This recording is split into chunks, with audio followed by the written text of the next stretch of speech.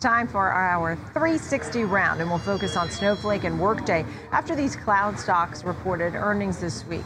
Joining us right now, Derek Wood, senior analyst covering enterprise and software at Cowen, and Kevin Green, senior derivatives manager at Charles Schwab. Thank you both for being with us. Derek, I'll start with you, and we'll split them up. We'll talk about Snowflake, but the truth of the matter is both of these names are down in a market that was higher, and there was some good news. At least in part for Workday, a little more than Snowflake. I saw demand slowed. Tell me a little bit, Derek, on your thoughts on Snowflake. Yeah, I think that both of these companies actually had signs of some macro slowdown. Snowflake talked about a couple customers that were fairly large in the consumer tech space that slowed down their consumption growth. And so there's definitely a little bit of impact from the macro, but at the end of the day, they still held their targets for the year. They're expecting over 60% growth and 15% free cash flow margins. That's still best in class. And while there were a couple larger customers that did slow down, there's a lot of offset to that, and there was a lot of strong new customer generation. And this is still a company that is marching to a much bigger company over time. We're looking for $10 billion in revenue in calendar 28 and $3 billion in free cash flow. And that's a powerful model. There's little speed bumps along the way, but I think the long-term outlook is very strong. And the cash flow, I think, is a big story, too. Just to finalize on this one here, Derek, you have an outperform rating on Snowflake, right? Yeah, that's correct. And going back to the cash flow, obviously profitability seems like it matters a lot more in this environment. And if we look at $3 billion in cash and free cash flow in 2028, put a 30 times multiple on that, discount that back, we'd get a stock price that's about double where it is today. So those are long-term targets that are endorsed by the company. They reiterated that earlier this week, and certainly a compelling profile long-term. Understood. Kevin, what are you looking at when you look at the technicals on the Snowflake chart? Yeah, so I would say right now the technicals from a support area standpoint, looking at about the $100 range here from a support resistance, $185.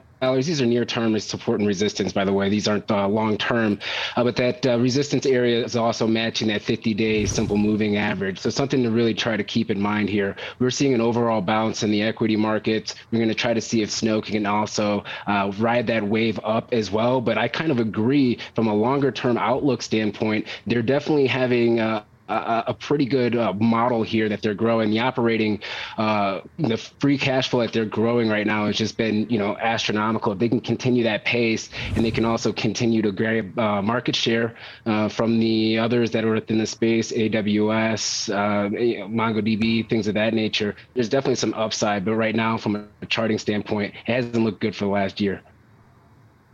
Interesting. Okay. Derek, in your notes, you said Snowflake is making history, poised to be the fastest software company to reach $1 billion in revenue. So there's a lot of really great things to happen going forward. In the meantime, when we compare what's going on with Workday, I will say while there were a lot of price target cuts on Workday, most of the analysts still kept their buys. Not so much on Snowflake. I saw price target cuts, but there were a lot of neutrals. What's the difference? Why do I see more buys recently for Workday? Do you agree? Is that a buy in your realm too?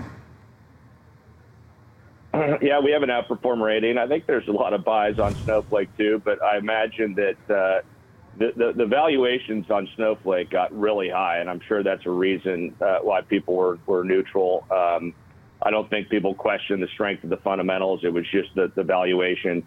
It's now trading at close to 10 times out year revenue. For a franchise name like Snowflake, I think is certainly feeling like a bottom. The valuation did get up to closer to 40 to 50 times last year, and I guess in hindsight that was a little ahead of its skis. On Workday, this is certainly a more mature company, and they've certainly solidified a strong position in the HCM, the HR software, and the financial software market. We know these markets are around. They've been around for a long time. They're large, and Workday's the new kid on the block versus Oracle and SAP. known to be a very innovative company and a long growth runway ahead too. Certainly not the kind of growth that Snowflake has, but durable 20% plus growth for quite a while. And I think that's what has people comfort on this model for Workday. Yeah, and you said investors may be questioning the reasons for some deals, but they are modernizing and investing, I guess, for the future here with innovation and systems, right, Derek? Quickly. Yeah, absolutely. Again, HR, ERP, financials, they've really broadened the portfolio through some smaller acquisitions over the last several years, and they're reaccelerating headcount growth. And they also have a $10 billion, longer-term revenue target, and the valuation on this is about 5 times out-year revenue, and we think that's the floor too. They did talk about some push-outs and deals, some larger deals to the second half. These are big projects, but they sounded very confident that these would get done, and we're going to see a stronger second half in terms of converting their backlog.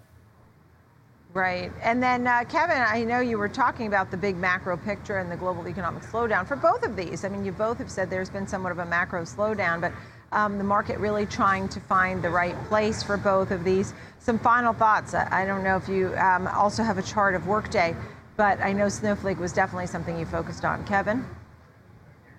Yeah, I would say for Workday, a little bit of a different type of animal here when you're talking about the stock. Obviously, they have a huge presence in, especially for large cap companies, handling HR issues and things of that nature. But one thing to kind of see, there is a little bit of a relationship when you see unemployment rates and when you see job openings compared to Workday. So if we do see a little bit of a slowdown, that might also translate to stock. If we're looking at a chart, I'm looking at a support area of about $140, looking at a resistance area of $200. That support area of 140, that's right there towards the lows during COVID as well. So that provides a nice area of support to be able to test here in the near future. The 24-month subscription revenue backlog at 20.9% year over year, that was what they reported. If that continues to grow, that's going to be great for their outlook, but you do not want to see operating cash flow contracting right now, as we do not have a technical economic down that we confirmed as of yet. And Derek, I'll give you the final quickie thought here. I see Alteryx, Microsoft, ServiceNow, Workday. Any final quick thoughts on whether this group is time to get in? We were at a trade show for ServiceNow this week, and demand sounded very good. I think that companies that are selling into large enterprise like Microsoft and ServiceNow, and even Alteryx, there is not as much slowdown. I think where there's a little more question mark is in Silicon Valley, tech startups. Are they pulling back on spend? So you got to look at companies that are exposed there. But that list that you just named off, they're all very enterprise focused, and we think demand is quite healthy there. Yeah, I liked all the details from the inside scoop there, Derek. Thank you.